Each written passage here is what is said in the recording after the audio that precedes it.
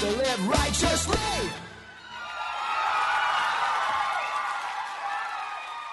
It's time for another episode of the Cultural Hall. It's articles of news for the week of Thanksgiving. We're getting to it a little bit late, but that's all right because we're going to do another one next week, and you'll be like, oh, good. They got to it. Fantastic. It's me, Richie T, and I'm joined by Janae Manite. Hi, Thank everybody. you for being here. Hi. You look great. Do I? That's nice Yeah, of I you. don't think I shared it on the regular Cultural Hall Facebook page. I think it was just the panel of people who help with the show or with that the stupid social video? medias of you dancing. I did a dance. Well, actually, before I get to that, let me say this. Articles of news for people who may be listening for the first time. So we go about an hour. We do about 15 minutes of opening exercises. Then you hear the dismissal bell. We do some sponsors. Then we come back and do actual articles of news. We also, every week, do between a 30-minute and 1-hour episode, typically with a Latter-day Saint of note, someone who's doing something or has done something, a book, an artist, someone who's made the news, those kind of things. And you can look for those interviews every Friday, articles of news when we do it. It happens sometimes between Monday and Friday. So, we were talking on the way in. You said that Thanksgiving was fairly calm for you. For people who may not know, Janae just had a baby girl, like, what, 10 minutes ago or something? Yeah, it's 11. You're 11 like, minutes ago. listen, I got out of the hospital. I came straight to the articles of news. When was it? 6 weeks. 6 weeks. Yeah. So it's time to get on, having another one, right? Oh, yeah. Let's just start baking in a second. I love Well, I guess it would be I a love talking fourth. about that with moms who have just had babies because they just give you this look, and you did it too. And I know it's not intentional, where it's just like, are you kidding? Are you kidding me right now? And I think that you'll have another one based on some conversations that we've had, but not right now. Oh, gosh. It's like none of that stuff works yet. It's 6 weeks out. I can barely...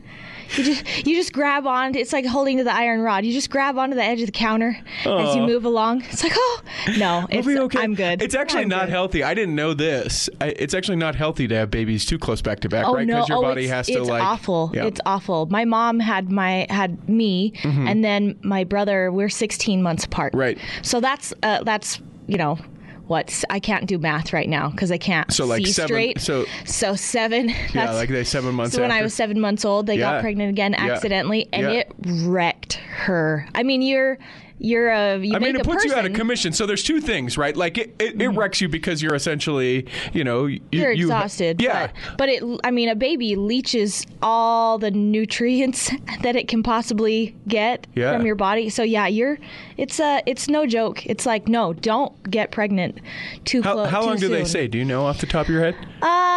Because I know like the Latter-day Saint thing is like we go 2 to 3 years, right? If you're it's doing a family, typically you go every 2 to 3 years. 2.5 years. Yep. And here they are, 2.5 years later. That way there's a couple grades apart, and there's maturity, and one's out of diapers, and hopefully potty trained by the time you get the next all one that in. good stuff. No, actually, nobody's given me a specific timeline Yeah. of like. And I the guess doctor it's- didn't look at me and was like, and now.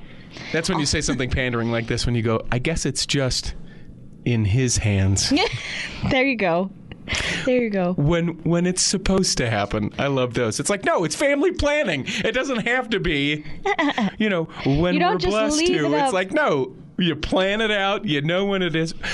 Or at least you try to plan yeah, it out. yeah, yeah, You yeah. try to plan it out, and I guess it's on his time. he gets a say. Yeah. But you get a say too. What's your daughter's name? Eden. Eden.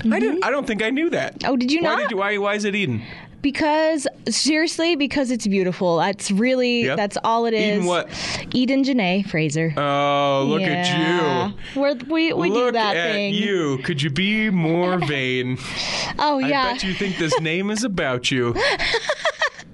My mom's name is my middle name. Trent, my husband, his dad's name is his middle name. Okay, so it's a family So thing. it's a thing. So wait, what's your middle name? What's your middle name then? Lynette. Lynette. Okay. Yeah, that's good. So then by that your daughter, if I'm following correctly, your daughter's daughter, your granddaughter, will be something Eden. probably. Okay. If she wants to Yeah. keep doing that. No, you If make her. not- And this is how it's going to be. If you would like to get baptized and make that choice, you are then accountable for the following things. Repentance, entrance into the kingdom, and your daughter will be named something Eden, whatever your last name will be. There you go. How are you otherwise? It's not just about your baby. There's you. There's me. You got stuff and things. Really? I'm so good. It's up in my mind, it is all about this baby. Yeah. She is amazing. She's just amazing, and it's so fun to watch my husband interact with her, to watch I have a 7-year-old and a 5-year-old little boy. Two little boys, just so you know. It's not a 7 and a 5-year-old little boy. They're two little boys. Yeah. Boy, see, I'm still so tired. How is it both 7 and 5? I don't know. At the same time, it's the type of time warp. Your oldest is 7? Yeah. Oh, isn't man. that crazy? He's basically moved out. Yeah, you know. I hope you're emotionally ready for that. He's like, Mother. I've packed my things. It's time I go out into the world upon my... Anyway, I'm so happy. Like, truly, Richie, I'm so happy. And my husband is so happy. Like, we are so excited that this little one has come along, and because it's been a long time for the girl. What makes it different? Was it like this with the other ones? Oh, it was. Okay. It was, yeah. At least for me. The way you're speaking, it made it sound like we're so happy this time. And it's this like, time, no. It finally arrived. Wait, I feel like you guys were pretty happy before. No, it's been fun to almost remember, like, oh yeah, like this is how I felt when our first one came along. Oh, this is how I felt when I guess 5 years, right? That's a good long time between kids. Yeah, for people who don't know, we had 2013 when we had our last one, and then we thought about having another one in 2015, but my husband was like, no, 2 is good. Yeah. I'm like, what religion are you? 2 is not enough. And we don't have a girl yet. I invite you to go back and pray about that. And it ended up being a really good. It was a blessing for sure. Because then you got the black mold. If you would have had a kid in 15, it would have been a mess. It would have been terrible. Yeah, really, really bad. So he said no, let's hold off. And then when he was finally oh yeah, what was I thinking? Let's have another one. I got really sick for a couple years, and at this time last year is when I started to finally feel like a normal person again. I wasn't so sick. So then at Christmas time, it was like, yeah, I think I'm healthy. I think we can do this. And doctors cleared me to get pregnant. And we looked at each other and boom, I had conceived. Yep. There you go. That sounds immaculate. So we got pregnant real fast. And then we just had our little tiny Eden girl 6 weeks ago. And Eden so Janae. It was sad to wait for a little while because I was waiting for a year for him to my husband to come around, and then we waited for 2 more for me to be healthy. But it's worth it though, right? Isn't it? So worth it. I mean, in retrospect, there's people who may be struggling through a thing where it's just like, I feel like it, but my spouse doesn't. Like, there can be reasons for those things that you don't see in the middle of it. But at the time, you just go, I'm so frustrated. It was like, oh no. But yeah, I'm really grateful that we didn't have. There could have been so many different issues if I'd gotten pregnant. It would have been a bad situation. And then I had to obviously learn from the challenges and trials of being sick for too long. And but yeah, that's. Hopefully, I'm not going to be sick anymore. Yeah. And can recover from having a child and be healthy. And we're just so happy that we have her and these 3. It's really, really precious to watch my older 2 interact with her. Nice. They're great. They're not jealous or overly rough or anything, they're so sweet. They're they understand. Be great big brothers. They're all ready. I feel bad for those poor suitors that come. That come and knock in. To Eden and the 2 brothers. Who are you? Yeah, what's going on here? What do you want? Well, cool. I'm glad to hear that you're doing well. Thank you. And glad to see you here on this post-Thanksgiving special Black Friday episode. This is of the first Cultural time Hall. I've actually left her, so all of you Cultural Really? Hall people can feel special about Well, it. I'm glad that we share this. I went down the road for the dance that you. Right, I was going to say, wait a minute. It 'cause was I'd just seen down you the street, so Sure. I didn't feel like I was actually gone. leaving her, but you're a then- good yeah. half an hour from her. Then I did leave her to go to the doctor. I had like my 6-week follow-up. Sure. And my other son had a doctor's appointment the same day, so I was like, well, we're not going to bring the baby to get sick amongst all the people. So not really the first So, time. no, not really, but like to actually Like go do a thing. for something that wasn't necessary, like absolutely necessary. This is it. Well, if it helps frame your mind, this is absolutely necessary that you're here today, so thank you. Okay. Just real quick for me, Thanksgiving dinner yesterday for me, I went to my brother's house, my younger brother, the younger brother that I didn't, like growing up, we didn't connect necessarily that well. Most of my brothers, which I have 2 other besides this one that I'm speaking of, we are a lot the same, sort of. There are 4 boys in your family? Yeah, you bet there And are. you don't have a sister? We do. My oldest is a sister. What? Yeah. Okay, Yeah. I didn't know but about this. She lives like an hour away, so you don't hear much about her because she sort of keeps to herself. And anyway, so this younger brother of mine is the best dad. Sorry to your husband, but is the best dad in the world. And it's fun to watch him. So he has a son. He has 3 kids, and the 2 younger are boys, and the oldest is a girl. And the son is like a middle child son would be, right? Sometimes he needs a little bit of attention or whatever, and so he acts out. And so my brother will very calmly.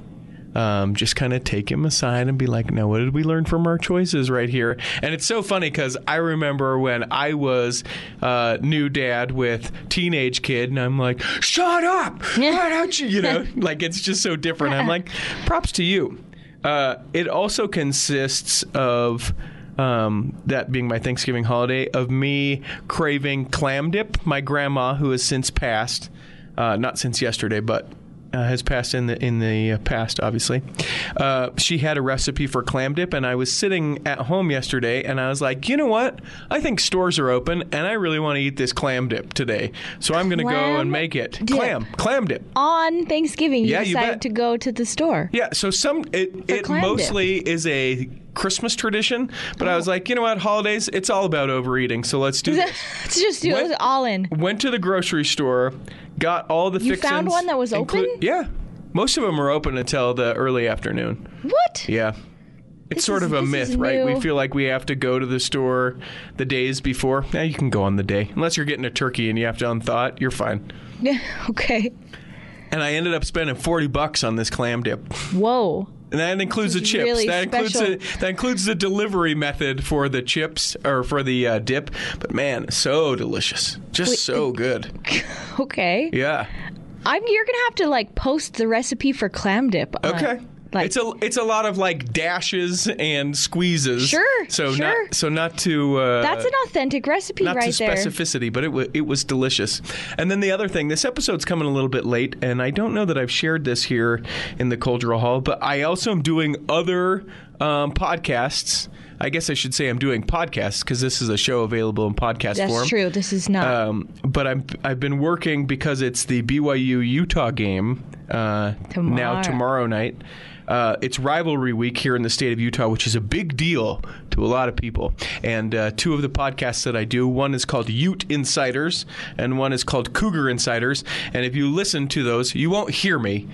You'll just hear my fine production and editing work. Yes. Which of course we would know anywhere. Yeah. Oh, yeah. That cut. Definitely Richie. That's so Richie T right there. But it's been pretty fun. But we've put out a new episode every day this week for those podcasts. So that's for those that are counting 10 episodes in a week, and it has been crazy. That's a lot of producing, sir. Yeah. So it's a little bit late as far as that goes. But I encourage those who love University of Utah football or BYU Cougar football to check those out. That's done through the Deseret News, so you can also go to DeseretNews.com/podcasts. Let's take a break and come back and do actual articles of news. I think that sounds like a good idea. We didn't tell a 20-minute story, Janae, so I'm hoping you'll do that when we come back. I'll tell you the story of me going to the labor. We're good. We'll take a break right now and come back and do actual articles of news. Imagine running a small business today. It's challenging. Imaging and internet presence is an absolute must. Even with that, you're still a small star in a bright cyber universe. Now, imagine you have someone who understands how to get your site designed for your talents and then easily searched by potential clients. Imagine Lennon Design. Whether it's strictly a website or a whole package of logo creation, advertising media, and promotional materials, Lennon Design is your partner in business. They'll test the boundaries of their imagination to create something unique for you. When you need creative, affordable design, let it be Lennon Design. Call 801-699-3022 or visit LennonDesign.com. Ho, ho, ho! This is Santa Claus from PC Laptops in Salt Lake City. Would you like to save huge, massive money this holiday season? Don't throw out that old computer. We can transform that old, slow, or broken down desktop or laptop into fluffy, high-speed goodness, no matter what brand it is. Just bring your desktop or laptop computer in for a free diagnostic. The diagnostic is 100% free, and there's no obligation. We're so great at making computers faster that if we can't fix or upgrade your desktop or laptop, we'll buy it from you. Have I lost my mind? Want to trade in your old computer? We have brand new lifetime warranty desktop computers from $7.99, and we'll buy your old computer. To make it impossible to resist, we're doing 12-month special financing on any PC Laptops desktop or laptop computer. Have I lost my mind? Call us at 1-877-596-7283 for details, or check us out at PCLaptops.com. That's PCLaptops.com, where we love you. Hey, you guys, I want to talk to you about BestDJInUtah.com. Why, that's the company that I have started for doing my DJing weddings and live events. Whatever you need, I am your guy to do it. So whether you're a lifer or a convert to this podcast show, or you just happen to be listening for the first time, if you are in need of a wedding DJ or an MC for your event, or just a DJ for your business opening, go to BestDJInUtah.com. Now, I know it says Utah, but guess what? If you want me to come to your event and you're not in Utah, I'll do that too. You're going to have to pay for me to be there, but I'm more than willing to do that as well. It's BestDJInUtah.com. Emails there, phone numbers there. Would love to hear from you and then help you make your event that much better. Look forward to hearing from you, and thank you for supporting the Cultural Hall podcast. But it's a show. You knew that. The Cultural Hall wants you to help Utah Food Bank fight hunger statewide. Through your donations of food, time, or money, Utah Food Bank is able to distribute over 31 million meals annually to Utahns facing hunger. Even a $1 donation can be turned into $7.35 of goods and services. 1 in 5 children in Utah could go to bed hungry tonight, and 423,000 Utahns are unsure where their next meal will come from. By donating food at your local pantry or by visiting utahfoodbank.org, you can make a difference. Time now in the second half of Articles of News to do actual Articles of News. But before we get to it, I want to say thanks to those who are Patreon supporters of the Cultural Hall. You can go to patreon.com/the Cultural Hall. You can make a pledge. It's once a month. People do anywhere from, I think we have someone who does $1, and then there's some people who do like $5, and then there's a couple who do $10 a month. So Thank you to all those folks. We don't know what we're doing with that money yet, but, for now, thanks. Maybe we'll take a road show. We've talked about going to Nauvoo, which sounds like a planet from Star Wars, but it's actually Mormon. You know what I'm saying? Like it kind of does. You tell people that aren't members of the Church of Jesus Christ of Latter-day Saints about Nauvoo.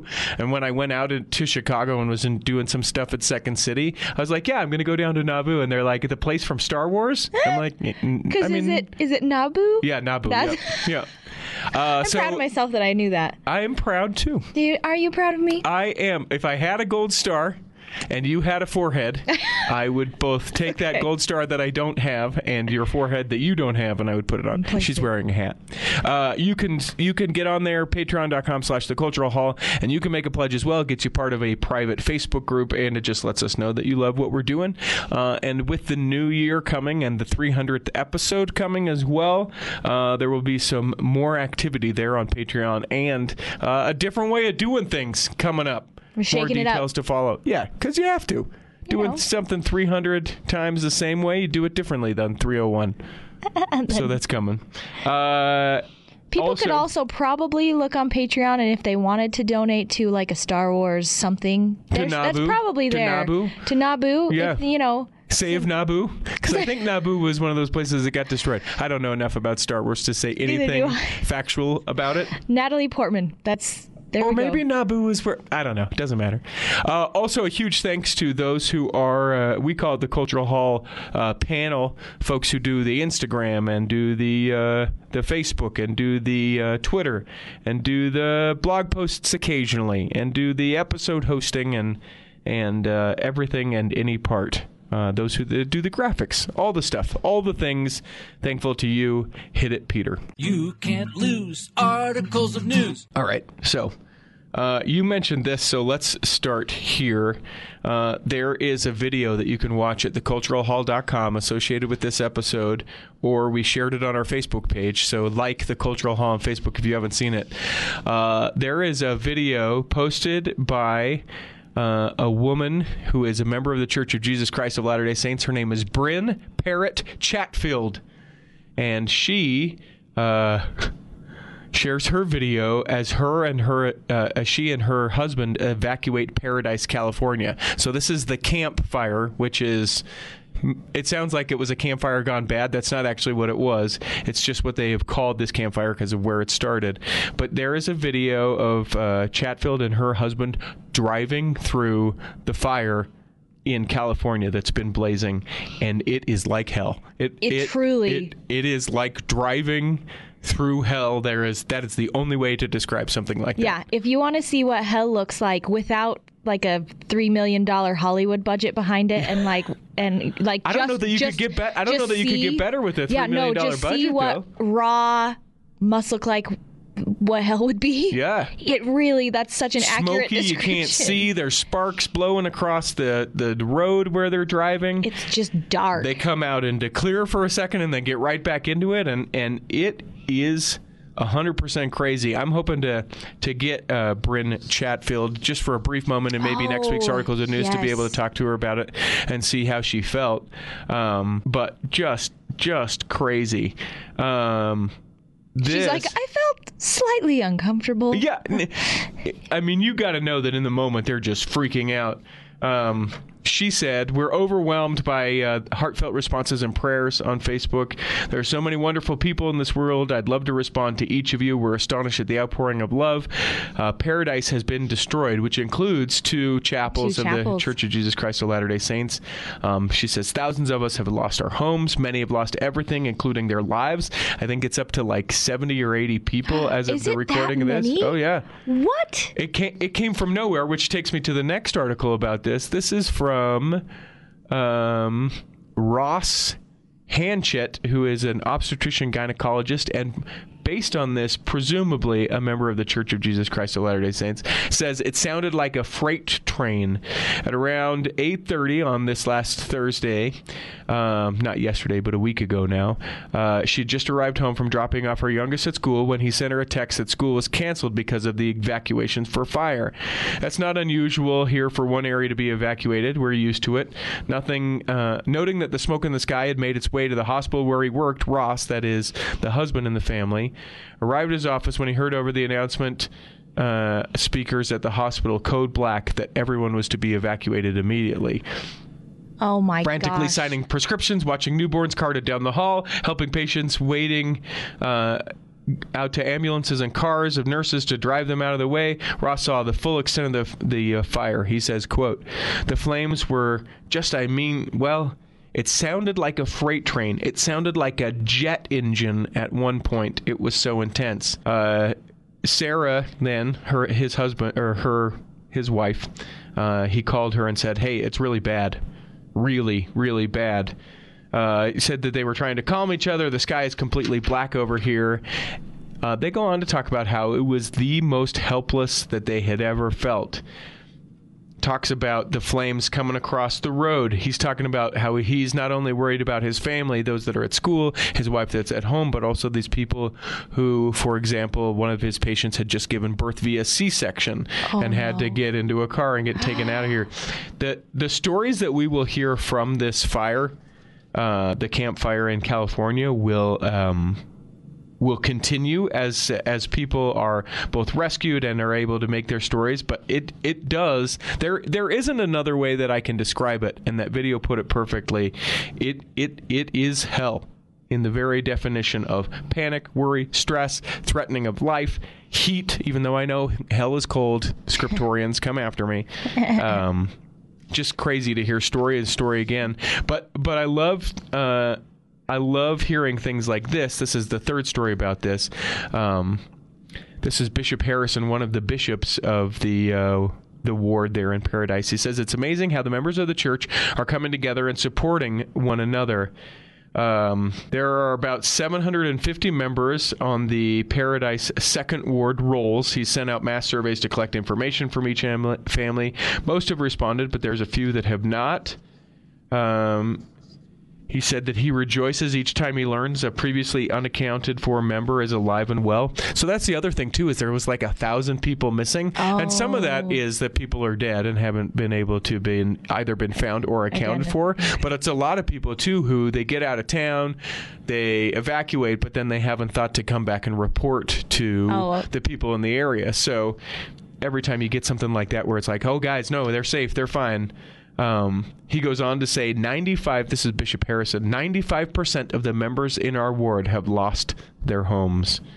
And there's a really amazing picture, if you go to theculturalhall.com, of the ruins of one of the wards, but the steeple, because of what it was made of, is still there and kind of standing in the ashes. So, well, what's fascinating is the picture before, where you can see all the fire. It's almost inside the and it's like glowing from within. Yeah. And there's fire all around it. And then to see the picture afterward, where all of it is just gone, and it's just that steeple there. Yeah.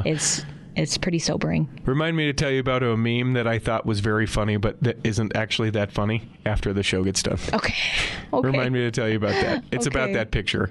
There are horrible people on the internet, but sometimes they post things that make me laugh because I have no soul. Inappropriately and I'm funny. Horrible person. Yeah. Okay. I'll just tell you. So. Okay. So your face. I wish you all could see his face right now. So it's a picture of that chapel, and it's someone quoting God, and it said, "I said like a fire is burning, like a fire." Oh gosh. And it's like I will do anything that I could possibly do for anyone in that area if anyone ever needed something. We have talked about doing some. Like a fundraiser, maybe, if we can connect with the people in the ward there, that kind of stuff. So know that I'm not a soulless person, but I saw that and I was like, call the internet. You are terrible. You are terrible people, internet. But I did chuckle for a quick second because it's like, I said funny. Like a fire is burning. I would actually venture to guess that all of the people affected by it would actually laugh themselves. I hope they would take a moment. I hope that's the case. And laugh at that. It may be next week. Yeah, it may take a hot minute. Just since we're talking about fires in churches, this from Provo, a church down in Provo, also the fire on top of the building, but not burned down. On the roof? On the roof. The roof was on fire.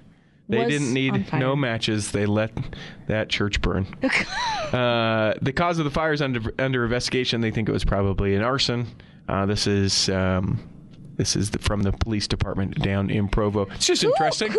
Are you that bored that you've got to go burn a church down? You know what? It's hatred. It really is a hate crime. It has nothing to do with being bored. Are you that upset that you're going to burn a church down? I mean, it's an interesting thought, right? Because people get so mad, and there's another story we'll talk about here in Articles of News, but people get so upset with it because it's not just like, oh, I went to church and now I don't feel like I can go there anymore. So many people feel like, the church lied to me or they hurt me in a way that they feel like they have to lash out, get revenge. Somehow. How could they do this? This wasn't supposed to be the thing that they did, that kind of stuff. So that person needs a hug. Yeah, well, and I don't think that makes it okay because, come on, let's deal healthily. But I have found that interesting as it's as you hear more and more about those people who either leave the church or are parts of the church and just kind of, lash back out at it because they feel hurt, because they believed so much. And and then something, was struck a chord or was dissonant with them, and they go, and then they can't bring the two to be calm. On a very real level, it's a tragic thing because they feel personally wounded. Yeah. And for people who are just like, believe harder or get over it, like that's not the Band-Aid for it. No, that's not helpful for anybody. Yeah. But yeah, you can get your heart broken, which is kind of the same thing. That's some serious, real pain for anybody who's ever actually had their heart broken.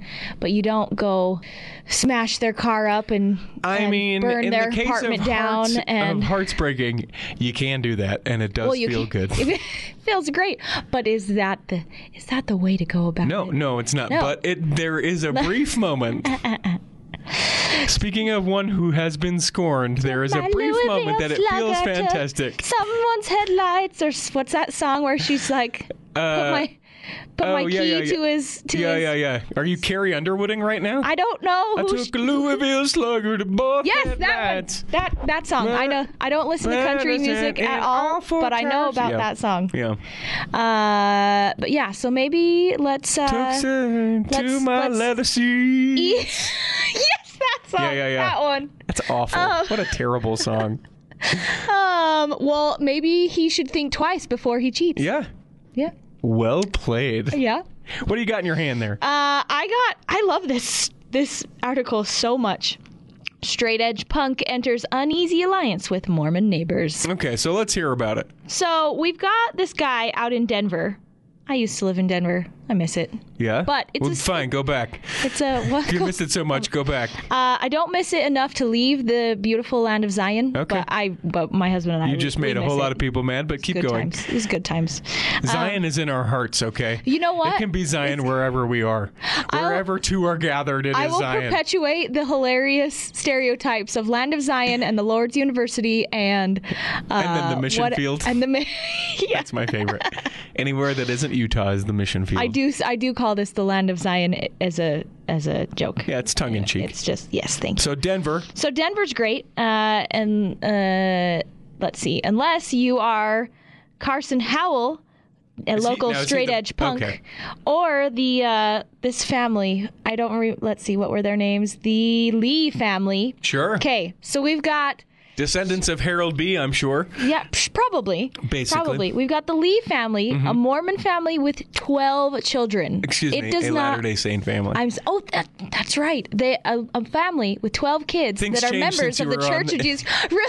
I feel like the world is a much different place since... Welcome back to show podcasting form, where we have to say long form name of the church. Sorry, I'll stop interrupting. Thank you. So we've got this family, 12 kids, so stereotype and half. My gosh. Like they are fully.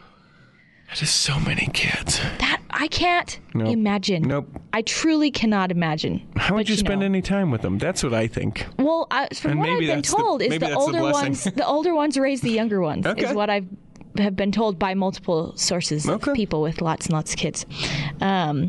Anyway, so same neighborhood, and we've got this straight edge punk. So straight edge, apparently, since I'm not super hip to you got all the of black the information, X's on the back of your hands. It's cool. That's like a lifestyle? Mm-hmm. That's a gang? That's a, what is it? Well, so you'll forgive me because I don't know that I know all of it, but what it essentially is I want to say in like the late 90s, early 2000s, maybe mid 90s, there was a big push for being straight edge, which was it was essentially like a gang.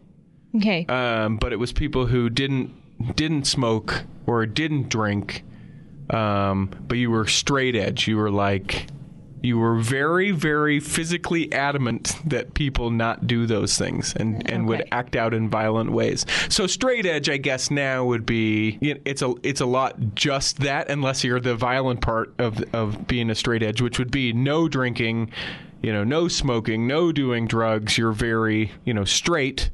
Straight and narrow. Yeah, straight and narrow, and then edged. I don't know. Kind of hardcore about it, as on the edge. So I guess it talks about him getting in fist fights in the middle of the street in front of their They live near a bunch of college. It doesn't say which college they live near, but apparently they have to deal with both sets of neighbors have to deal with a lot of college kids doing ridiculous things. And it's hysterical. I want everybody to go to the culturalhall.com and find the link, or go to our Facebook page and look up the picture. What the guy looks like. Because he's got straight edge tattooed across his chest. Yeah. And then that's the other thing. They're very identifiable, right? Like I was giving you a hard time about like the X's on the back of the hands, but like they would do that either at tattoos, or I've seen it in tape, I've seen it in marker, like wrist, tattoos. It's very hard looking, hard life looking. He looks hard life. Right there for sure. I mean, he uses the F word in the article. So the whole bit. Straight edge. So just But then his picture's right next to this family with it's like every family photo you've ever seen. Are they all wearing jeans? No, but are they all matching colors? Is it an Olin Mills? They're all wearing white shirts. It looks like, except for a couple. Oh, okay. All of the males have white shirts, and all of the women have floral dresses on. Yes. There you go. That is awesome. There you go. So they've unified together to fight these people. So they've gotten together to just combat the ridiculousness. It's hysterical. So this is the Mr. Braithwaite. It's nice to see a young man keeping his mind and body pure, but I'm not sure if we want our children influenced by people like him. It's bad enough that anytime we go out, people automatically assume we're straight edge when we tell them we don't drink. So they're looking at this Mormon family, this Church of Jesus Christ of LDS, of blah, blah, blah. I'm so tired, you guys. I'm so tired. And being like, oh, are you straight? You must be straight edge. Yeah. They're like, what about us scream straight edge? Straight edge, other than the fact that we declined the beer that you just offered. It's so funny. Frankly, my wife and I really don't like to be associated with the extremist behavior of the hardcore scene. We are just simple Mormon folk trying to raise our 12 children. And to that I say, you're not Mormon folk. Yeah. But it's okay. And so here's the other guy talking. I refuse to call cops when these college bros start running up and down the street, but I know all I need to do is text Lee Braithwaite, and he'll be on the phone with the police in seconds. And they gave me this book about Jesus chilling with Native Americans, which is kind of rad, I guess. I never knew Jesus hung out over here much, but they suggested I start reading during my downtime instead of blasting Chokehold while I work out. It's just like... Pretty awesome. It's so funny. It's just so funny. Anyway, so it's great that they are combining their efforts, however different they may be in practice, against all of the drugs that are going on. Way to go, making Denver a cleaner and clearer place, right? The 303. I love it. Yo, 303. Look, here's my gang sign for 303. 303. All right. The church announced the open house dates for the Haiti Temple. The free public open house for the Haiti Temple begins on the 20th of April and goes through the 4th of May. It is not open on Sunday. A youth devotional is scheduled for the 18th of May, and the temple dedication is the 19th of May. That's all obviously in the year 2019. The temple district comprises of more than 17,000 Latter-day Saints in 3 districts and 4 stakes. Which, as this article notes, stakes are much like a diocese for people who are used to the Catholic terminology. So that's cool. Make your dates now for Haiti. If you go, let me know, because I know some people serving a mission in Haiti, and they'll totally take care of you as far as food goes. Tyke James, do you know who that is? I think he has a voice like an angel. Mm-hmm. Doesn't he? Yes, he does. Looking at the teen with the long blonde hair standing in the middle of the lit-up stage, Adam Levine, or is it Levine, made an almost prophetic prediction. He said, quote, "You could win this thing in your sleep." Oh, that's what the voice judge told Latter-day Saint Tyke James. After the 17-year-old Latter-day Saint made it to the top 13 last night, Levine, or is it Levine? Just might be right. James, who's lived all over the world but currently lives in Hawaii, began his music career because he said, quote, "I realized that music was a powerful thing that God gave to mankind," end quote. From his blind audition of Perfect by Ed Sheeran, James has wowed judges with his talent. Levine, or is it Levine, says, "I loved your voice. It's hard to explain, but when you get that adrenaline rush and I turned around and you were a freaking stud." Watch your mouth, Levine. Or is it Levine? After joining Team Adam, James made it past the battles, the knockout rounds, and slid past the live playoffs with his cover of "Use Somebody" by Kings of Leon. But it was a close thing. James was the very last to be picked from Team Adam to move on the show. "There's more that I got to see from this person," said Levine. "I can't leave it to the unknown. I can't say what if. I got to go with Tyke." So if you're watching The Voice, Tyke James, Latter-day Saint. Yeah. I want you to get him in after his voice stuff is all done. I'll get him to sing. I wonder if he plays the ukulele, which I recognize as a stereotype because he currently lives in Hawaii. But the ukulele is so hot right now. Yes, it is. This is true. The kids love the ukulele. Those kids and their ukes. Our friends, the Wilds, that is Russ, who recently did an Articles of News, and Chow, who's been with the Cultural Hall for a good long time, they joined 23,000 of their closest friends at the Alamo Dome to hear the prophet, or as this article, and I love this actually. People will be like, "Oh, that's disrespectful," and I actually love it. They call him Dr. Russell M. Nelson. They give him the title. They're trying to be respectful. Yeah, they give him the title, and they feel like that should be how they reference him because he holds a doctorate, so they call him Dr. Russell M. Nelson. Had a simple but soothing message for the 23,000. He says, "It is well with my soul. Whatever challenges or tragedies come our way, each of us will be able to say, 'It is well with my soul.'" I'm going to paraphrase incorrectly, but I guess President Nelson was there and Elder Bednar. And then there was one other general authority that was there speaking. But Russ... he texted me or sent me a message on Facebook that he's like, it's sort of an interesting thing going and watching Elder Bednar and President Nelson speak, because you're watching the opening act, which you know one day will be the headlining act. I saw that, and I thought that was just so funny. Maybe was it in the host panel then? If you saw it, must have been. So. But I just thought that was so funny because that's so true. Yeah, with Elder Bednar, barring some sort of physical ailment. I mean, he got in super young, and he's halfway through the ranks now. Like he will statistically be the prophet for a good long time, and at some point fairly recently or soon. So I thought that was interesting. President Nelson, or as they call it over on the Mormon News Report, Hustle M. Nelson. Hustle, that's which right. I love. I shared that hashtag, and people were like, "That hashtag is great." And I was like, I can't trademark it. I heard it first from Brant over at the Mormon News Report, but I will take it like it's my own, dude, and share it as much as I can. Brant is one clever young man. And I'm being serious. We've talked about this here before a few times about doing a President Nelson T-shirt. I still want the world tour shirt. Yeah, where you get him and it's sort of rock starry on the front, and then on the back it's the dates and where he speaks and all the things. Yeah, seriously, I actually talked to somebody about making it. Really? Yeah, I actually did, and I'm still gonna have to. I feel like you should, because I feel like I've talked about it. I just don't know that I'm going to get there. So that's so perfect. Interesting thing about when you said they called him Dr. Russell M. Nelson.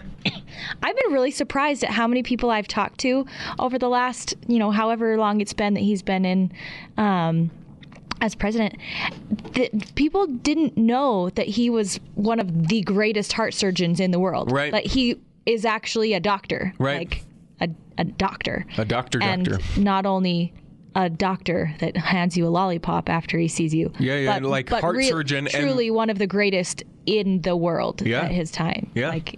Leading, anyway, they like to say. Did you not know that he was amazing? Have I not told you this? He became... Never mind. Okay. What else do you have? Because Well- I've got like an interesting story, and then the rest of mine are super depressing. I mean, have you voted for Jack Mormon yet? I saw that. That's great. Texas, right? Isn't that where he is? I think so. There's this guy, and his name is Jack Mormon. It's Morman. My favorite.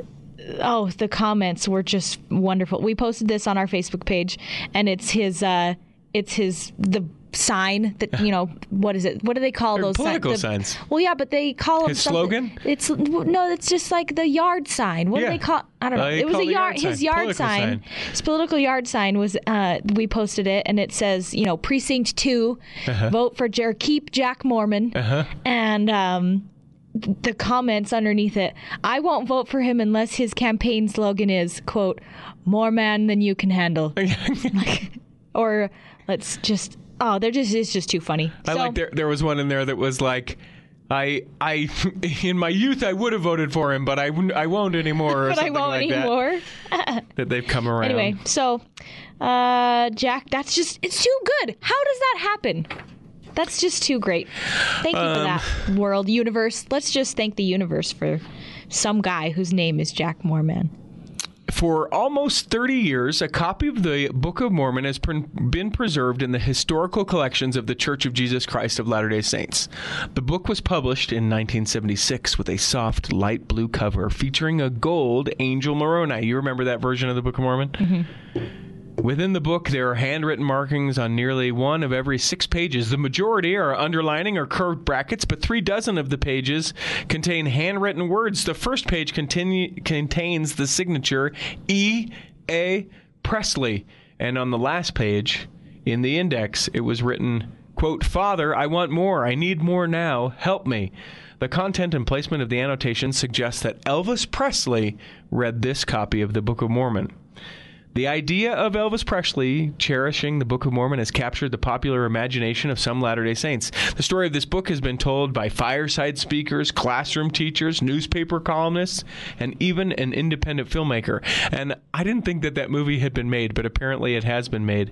And the story continues to circulate throughout the market for, quote, uplifting books and social media. However, after carefully analyzing the historical opportunities for Elvis Presley to have read this volume and the handwriting throughout its pages, we, that is the authors of this article, affirm that Elvis Presley did not write in this Book of Mormon. And a detailed presentation of the analysis with photographic evidence will be published in a forthcoming issue of BYU Studies. But the findings about the book's history, its forged signature, and its forged annotations will be summarized as well. Interesting, huh? Oh, so many people just got so sad. The book's donor claimed to have given the book to Elvis Presley on the 2nd of August in 1977. He died 14 days later, and the book was allegedly returned to the donor, who shared it with a few people before it was transferred to the church in 1989. The last 2 weeks of Elvis's life were very busy. His 9-year-old daughter, Lisa Marie, former spouse of Michael Jackson, the king of pop, had arrived on the 31st of July, and he entertained her by renting out a local amusement park, screening several films, and spending an evening visiting the family of his then current girlfriend. The day of his death was supposed to be the day that he departed on tour. So much of those 2 weeks were spent reviewing plans and details, avoiding and reluctantly starting a liquid diet, and playing racquetball. Why are we going into such detail? Well, it's because those kind of events prove that he would not have had time to both highlight, bracket, caption, and sign his copy of the Book of Mormon. If you want to read more about that, and it certainly is a Latter-day Saint urban legend of much significance. It is unfortunately not real. People enjoy perpetuating it, though. Other things. I thought this was interesting. Last week, 2 states elected first-time senators who were raised in the Church of Jesus Christ of Latter-day Saints. Both are graduates from Brigham Young University. Both credit the Mormon faith for shaping their upbringing, and both are seen as the kind of moderates that often reflect the pragmatic nature of the Utah-based church. But only one of them is consistently identified as the, quote, Mormon politician. Do you know who that is? Are we talking about Mitt Romney? Yes. And we're talking about Huntsman? Nope. Wait, what? So 2 senators that were elected last. I'm like, so Mitt what's Romney is one happening? of them. All right. He's a Republican elected to represent Utah. Embodies the clean-cut, traditional, and conservative image typically associated with modern Mormonism. The other is somewhat opposite. Do you know the other? No, I guess no. Kristen Sinema Okay. from Arizona, a Democrat, is an openly bisexual woman who no longer identifies with the Church of Jesus Christ of Latter-day Saints. Sinema's religious past is rarely seen as more than an odd piece of her personal trivia. Oh, this. Okay. The 2 senators Interesting. elect, that is Romney and Sinema, represent a tension at the very heart of the modern LDS tradition. Understanding why one and not the other is immediately associated with the faith reveals much about an evolving institution that is still trying to define who does and who does not belong in an increasingly global church. What? Isn't that interesting? What's your what question? Let's talk through it. They're talking about. I'm sorry. Read that last sentence again. Who? Understanding why understanding why Mitt Romney is associated as the Mormon senator, and why Kristen Sinema, who for all intents and purposes was raised Mormon, don't refer to her as a Mormon senator. Does she refer to herself as Mormon? She's left the church and is openly bisexual, but her tradition, her being raised, I look at it as kind of a couple things, right? They're like Jewish folks, for example, right? Like if you were Jewish, you can have not gone to a synagogue in 50 years and you could still be like, I'm Jewish, and people would identify you as the Jewish senator if they were giving that out, right? Yeah. And so the thing that they think is sort of interesting is that with Mitt Romney, he's the Mormon senator, you know. He looks the part, he acts the part, so they call him the Mormon senator. But for all intents and purposes, she is also a Mormon senator. I don't think so, because she's left the church. But okay, and if she doesn't identify herself as a Mormon woman, okay, because you said Mitt Romney looks the part, acts the part, and we know he says, yes, I'm a member of the Church of Jesus Christ of Latter-day Saints. Well, she obviously, but she was raised and was part of it for many, many years.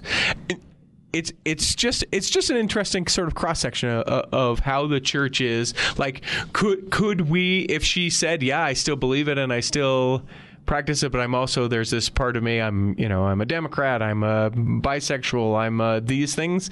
Like, is there place for her within Mormonism? Well, sure, there's a place for everyone. Right, but it's interesting because then, as the world, we don't look at her and go, oh, because she could be Mormon and be bisexual. We sort of take those things and we cause the rift and have it. I think I don't know. Maybe I'm just like, everyone, it will include you all. And if she doesn't identify herself, though, as Mormon, then I don't see how it's like, well, yeah, then we're not going to call her the Mormon senator. Another Mormon senator. If she were to, then I'd be like, oh, yeah. Here's just a little bit more about her because I think that it's interesting.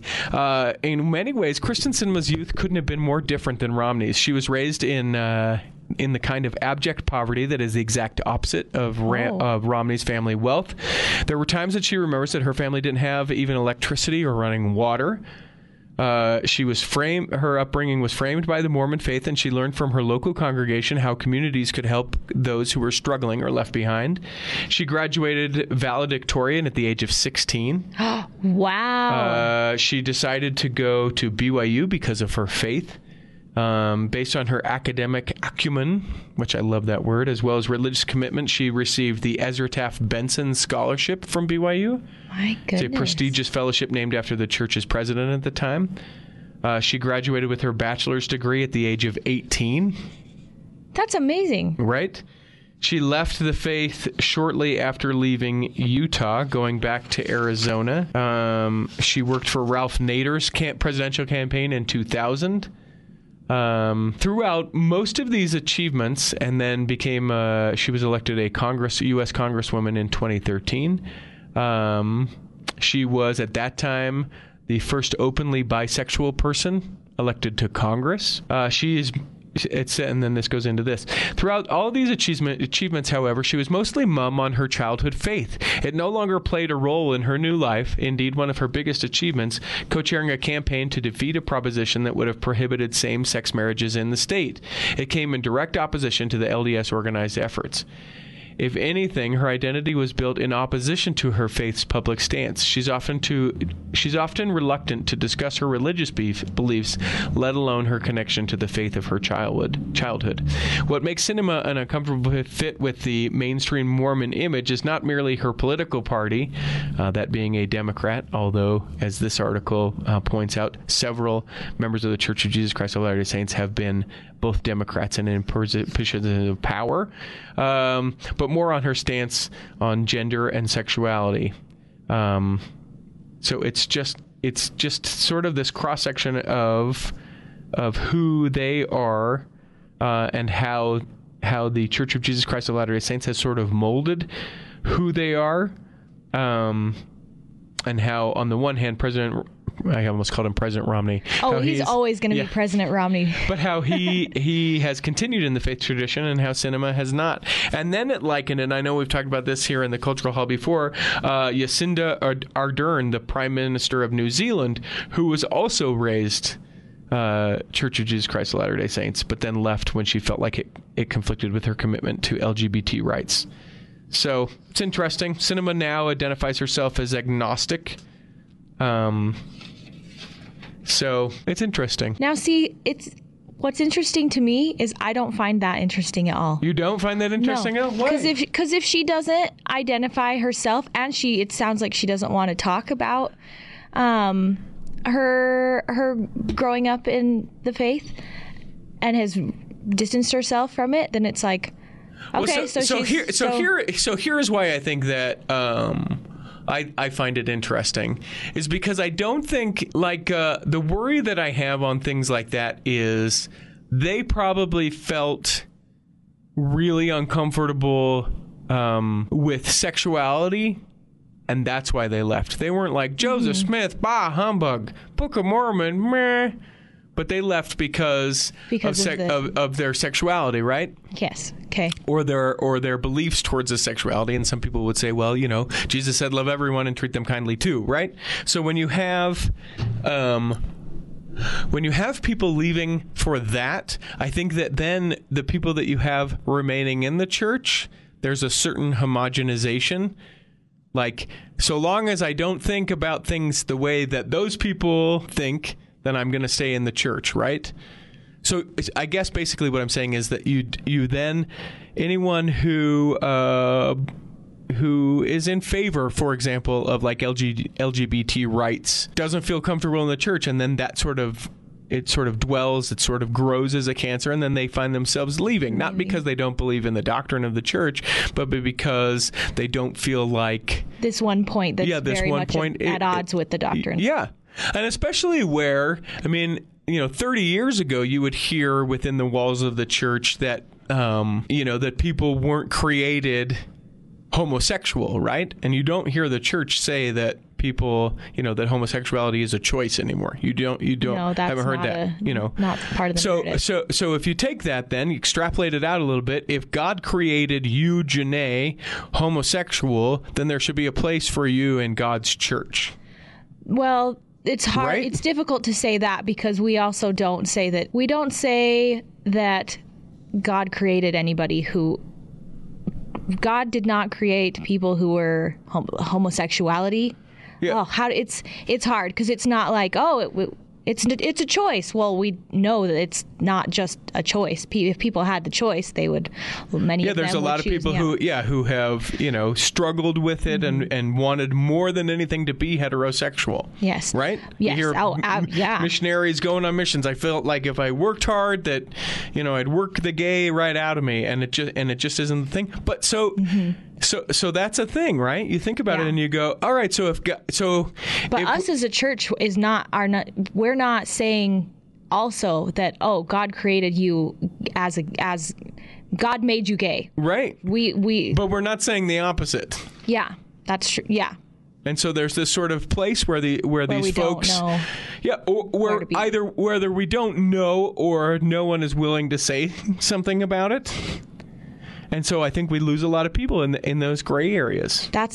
I think that this is easily the most difficult. Yes, I notice as I hear you talking, it's like eggshells. Well, race as and a sexuality church, for sure. It's a serious, intense thing where we don't know. At least maybe I can only speak for myself. I don't know, because I don't believe I don't believe God made someone gay. Right. But I also don't think that gay people made themselves chose to be gay. That's not a thing. Right. So then where is it? So where does it lie? Because it seems to be that it's one or the other. The thing that I've always struggled with, as far as thinking about that goes, is, and this is so great that this is the end of the episode, by the way, that if God made you gay, then He has to have a plan. For you to be able to return to live with Him, right? He can't be like, I made you gay, now don't be gay. Yeah, but that's not. So okay. That just can't be. If that's not the thing, then if there is some element of choice to it, well then choose not to. But you would, if you talked to anyone about whether or not they chose their sexuality. When did you choose, for example, to be heterosexual? You'll be like, no, I just liked I chose boys. On April 17th. Exactly. You liked boys and you like your husband, and that's the thing that you like. Mm-hmm. So it very much, for a lot of people, becomes this struggling point where it's like, well, so what? And then it's a little bit of doubt, or it's a little bit of, something doesn't rest well, and then they see it, they're sensitive to it when other people will say something about it, and then it grows a little bit more, and it grows a little bit more, and then, someone within the church very wrongly speaks about it and is rude, or, insensitive. Someone commits suicide. We've all heard about those stories. And then quickly it becomes a large sticking point where you feel like you have to decide one or the other. And based on where you choose, you find yourself within or without of the church. And that sucks. That does suck. Because then all you find within the church is people that believe a certain way. And I don't think that that's good on any topic, on anything. I think that it's good for a lot of people to feel lots of different things about it, and for all of those to be able to exist in the same place. I think I have a little more positive view of it, though, that the homogenization that you're talking about, there are so many brothers and sisters coming out saying, yeah, I'm gay, that it's at this point, we all know someone. And it's not just that we know someone, it's that we love someone. Right. And so I don't know that us as a church, I don't think it's possible for us to be too terribly homogenized in our thinking, because, like I said, we've got these people that we love, and therefore we're forced to think about the issue a little bit more. Right. And so I don't know that it's with them leaving. Yes, it skews the statistic of gay people within the church versus without it. But as far as our thought processes go, I don't know that it's all that dire of a situation. I feel like there's just still a lot of people within the church that are going to have either a favorable view of our brothers and sisters that are LGBTQ+, right, or that are thinking about the issue as far as asking these questions. Well, if God didn't make them gay, but they didn't make themselves gays, then how did we arrive here? How do we arrive at this place where we can be inclusive and, Jesus said love everyone. Treat them kindly too. That even means the lesbians and the gay folks too. I love it. That might be the third verse. Hidden verse. Okay, let's get a couple more of these done and then be done. This is terrible. An elderly woman sustained minor injuries after a man allegedly broke into an LDS church and assaulted her this last Saturday night. What? Happened between 9 and 9:30. The 71-year-old woman was practicing the organ for the church performance the next day. Oh. She was in the building alone. The building was locked. The church was locked. Police said she reported hearing a loud pounding on the door of the church in the northwest side. Unable to get inside, the person threw a rock through the back window, breaking in. 30 minutes later, she described playing the organ and having someone come up behind her and start to attack her. A 71-year-old woman. That's when she blacked out for a moment. She sustained some injuries to her neck from being choked and was originally attacked from behind when she was originally attacked by this individual. Obviously, it was a pretty frightening experience. Not able to clearly describe her attacker, said the police. They have few leads. It's a person of average build wearing a gray hoodie and gathered, let's see. Though the woman is expected to make a full recovery, neighbors in the area said she was struggling and just wants to put the attack behind her. With few leads, they said they're still trying to figure out why the attacker would do it. The police officer Robinson says, quote, "It just boggles the mind. I'll add to it. There's a cold place in a bench in hell for you, pal, for attacking a woman who is playing the organ for her, for her next day church service, and she's 71, and you choke her from behind. You, sir, maybe you haven't denied the Holy Ghost, but to outer darkness you go." Oh my goodness gracious! And speaking about this is no way to end this episode. Bring it. We'll take it. I don't. Maybe we won't take it. I don't know. We'll sort of take it. We've chosen not to take it. Biff Boswell recalls coming to terms with coming out as a gay man to his conservative Mormon family.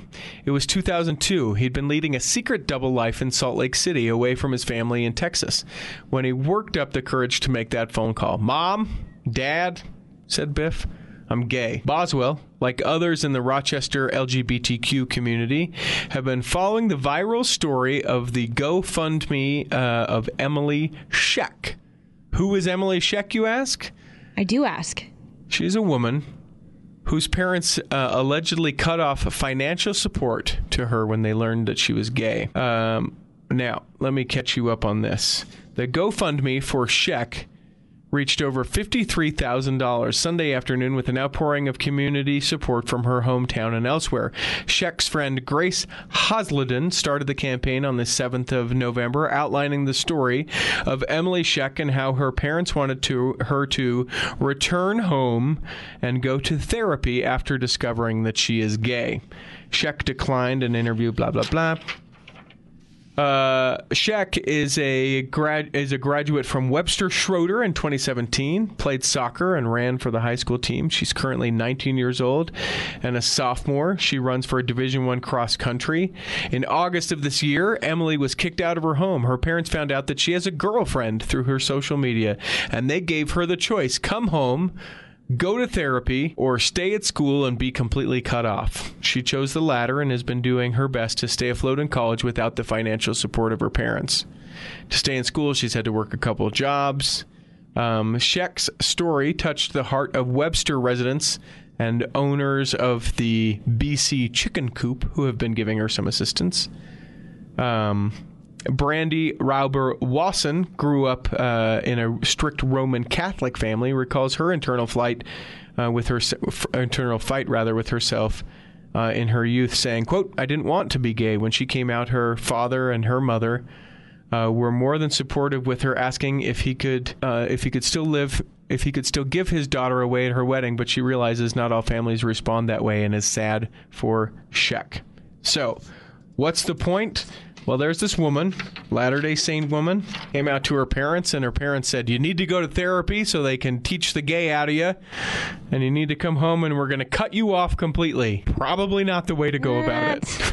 That's not the most loving thing. But you hear those stories all the time, and that's, at least in part, why some of these LGBTQ youth find themselves committing suicide, because they don't feel like they have a place and they don't feel loved and supported from their family. So I bring that up for a few reasons. One, don't do that. Two, it's the holiday season, and lots of people know that this time of year there may be people who are suffering alone or in darkness, people that don't feel loved or feel like they have a place. And I feel like we as the Cultural Hall, we as members of the Church of Jesus Christ of Latter-day Saints, and we just as children of God should reach out to those people who we think, or maybe we don't even think, maybe struggling, but to reach out to people if you feel prompted to do it, if you know someone, even if it's just as simple, in some cases, people will say a text message was what stopped me from doing something that I would have regretted forever. Phone call, having them over, a tin of fudge. I'm doing tins of fudge for Christmas this year to some folks that I love and care about. You make really good fudge. Thank you very much. I'm glad Richie you remember. T makes great fudge, people. But it's definitely a thing that we can do for folks and that we should do for folks. So do it, for crying out loud. Be a good example. Love everyone. Literally everyone. Let that be a love lesson for you. I'm going to learn how to love this person that I don't love at all. Whatever that person may be. I think of a few people I hate in my life, and I'm like, all right, I'll do that. I'll love those people. I think of a few people. Is the list very long? No. I hate you. No, but there's a lot of hatred for a few people, and I need to work on that, especially this holiday season. No, I'm glad that you read that because yes, we need to. We just need be a reminder. Because what's the point? What do you hope to gain from that? Listen, I'm gay. Don't talk to me. Okay, cool. Well, thanks for being my kid. That's ridiculous. That's ridiculous. Right? Like if one of your kids came to you and said, "Mom, Dad," like maybe it would be hard for you, right? Like let's have an honest conversation. That might be hard for you. I would cry and cry and cry and cry because one, I know their life is going to be difficult. Right. And two, I want them to be able to have a family. Right. And however that could work out. However that could work out.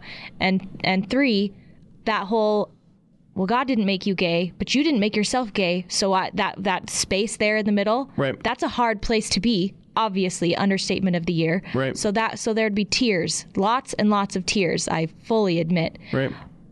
But boy, I mean, that doesn't take anything away of I love you so much. Right. I literally love you more than anything. It is your dad and your siblings and you that I love more than anything. And so that's just come on home for Christmas and I will still financially support you. Well, maybe not maybe I won't choose to financially support any of your child kids. that's an adult. But no, I mean, there will be no question in my mind. That my goal will be that there's no question in my child's mind that you are still so treasured in my heart. And so stick around. This episode was way heavier than I thought it was going to be. Yeah, actually. You can email us, contact@theculturalhall.com. And definitely, if you have differing opinions from what we shared, please contact@theculturalhall.com. I don't know that either Janae or I have really arrived at the end of the road, right? 'Cause as we were talking out loud, I know we meandered through some of these things and go, oh, I said that out loud. Do I really feel that way? Where do I feel about this? So please, contact@theculturalhall.com is where you can send that stuff.